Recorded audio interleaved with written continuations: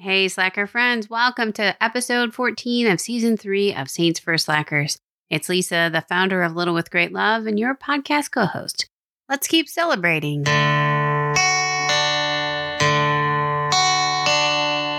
care that much, but not totally apathetic. Why try so hard when truth can't be magnetic? And draw you into something new, cool that matters. Yeah, it's another day hanging with Saints for Slackers. Saints for Slackers. Saints for Slackers.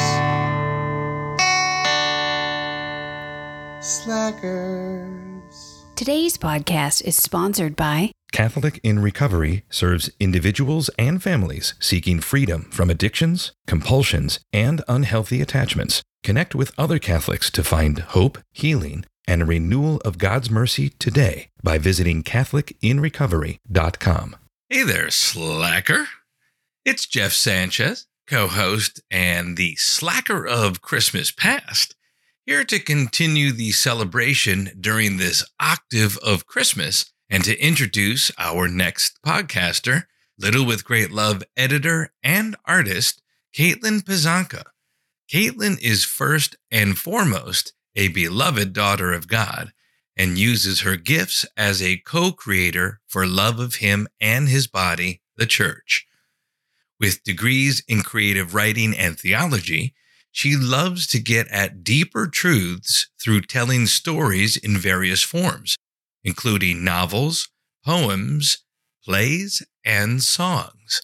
She shares her visual art, in addition to reflections on diving ever deeper in love with God, at Heart to Sacred Heart. Anywho, gather round, Slackers, to reflect on St. John the Evangelist. Caitlin shares how the beloved disciple reclined against Jesus' heart at the Last Supper, at the very hour when Christ instituted the Eucharist. And remember to stick around till the end when we share another hilarious wannabe patron saint. Slacker. My favorite stories of the saints have always been the stories of the martyrs, virgin martyrs, early church martyrs, North American martyrs, saints who loved our Lord so completely that however their hearts may have faltered previously, they were ultimately willing to give up their lives for Him. Saint John the Apostle was one of the only apostles not to die of martyrdom, and yet he's one of my all-time favorite saints. It's not because he was boiled alive in hot oil and miraculously survived. It's not because he was later exiled to the island of Patmos to live out the rest of his days in solitude, falling into spiritual ecstasy and writing the book of Revelation. It's not even because on the morning of the resurrection he beat the first pope as they ran to discover the empty tomb. John reclined against Jesus' heart at the Last Supper, at the very hour when Jesus instituted the Eucharist, the new and eternal covenant in His flesh, and on the very night when our Lord gave us the most blessed sacrament, in which to this very day He gives us Himself, His very heart, body, blood, soul, and divinity. St. John leaned back into this mystery. He rested with it, rested against it, immersed himself in its reality. Imagine for a moment listening to the heartbeat of the Word of God, His joy as He spoke the words, "I have long desired to share this Passover with you," His silent agony at the suffering He was about to endure. There's only one other person who had a closer heart bond with our Lord, the woman whose heart pumped blood into His tiny body as He was formed in her womb, the woman whose heart was pierced with 7 swords of sorrow for the suffering her Son endured, the woman to whom Jesus said on the day after His beloved disciple reclined against His heart, "Behold your Son." And from that very hour, John took her into his home, as we who hear and receive our Lord should take her into our homes, where she can teach us to listen better, to attune our hearts to His, to be known as His beloved disciples. John begins his gospel, "In the beginning was the Word." Despite the fact that his feast day falls within the octave of Christmas, he doesn't start us off with an infancy narrative, describing how the Messiah was born.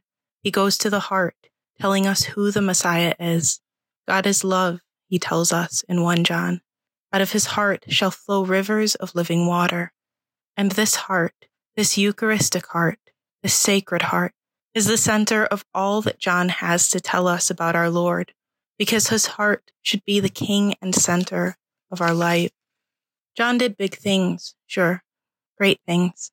God called him to be an apostle and an evangelist, a priest, a teacher, a son to his own mother. In order to be the saints he's calling us to be, we don't have to do or be all those things, but we should learn to be attentive to the heart of our Lord as John was, to go where he wills, to love who he wills, to surrender whatever he wills. St. John, apostle and evangelist, pray for us. Every day after we introduce our saint for the day, we also have a wannabe patron saint of the day. These silly wannabe saints are born from the musings of our group of slackers. Okay, slackers. Our wannabe patron saint for today is Saint Elton, the patron saint of eyewear. Ever since he could match a shirt with some slacks, Elton loved fashion. It was the creative outlet that he loved most for self-expression. You could also read his moods based on his clothes. If he was wearing black and gray, he was feeling low. But if in yellow and orange, he felt footloose and fancy-free. As Elton progressed in age and maturity, he began to focus more attention on eyewear. He loved to base his frames on his feelings as well, sometimes going bright and oversized, while other times wearing small and dark.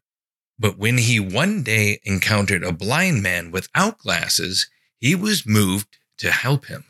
He suited him up with a pair plus a spare, and the man's gratitude deeply moved Elton. It moved his heart so much, he started a foundation to help the blind, not just to provide and advocate for their needs, but to also give them comfort and self-expression with functional and fashionable eyewear. So the next time your frames are feeling a bit frumpy, ask St. Elton to upgrade your eyewear.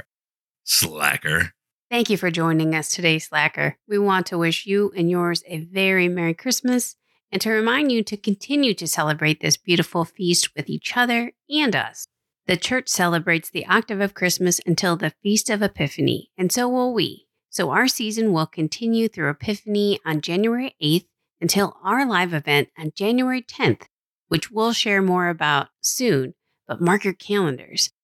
All the way until episode 20 drops on January 12th, 2023. So don't hang up your earphones just yet, Slacker. And don't forget to show your support through purchasing some swag in our shop at littlewithgreatlove.com, making a year-end donation to our nonprofit when you grab a free download in our shop, and by showing our generous sponsors some love. And if this podcast made you think or smile or maybe even laugh out loud, would you please share it and leave us an online review?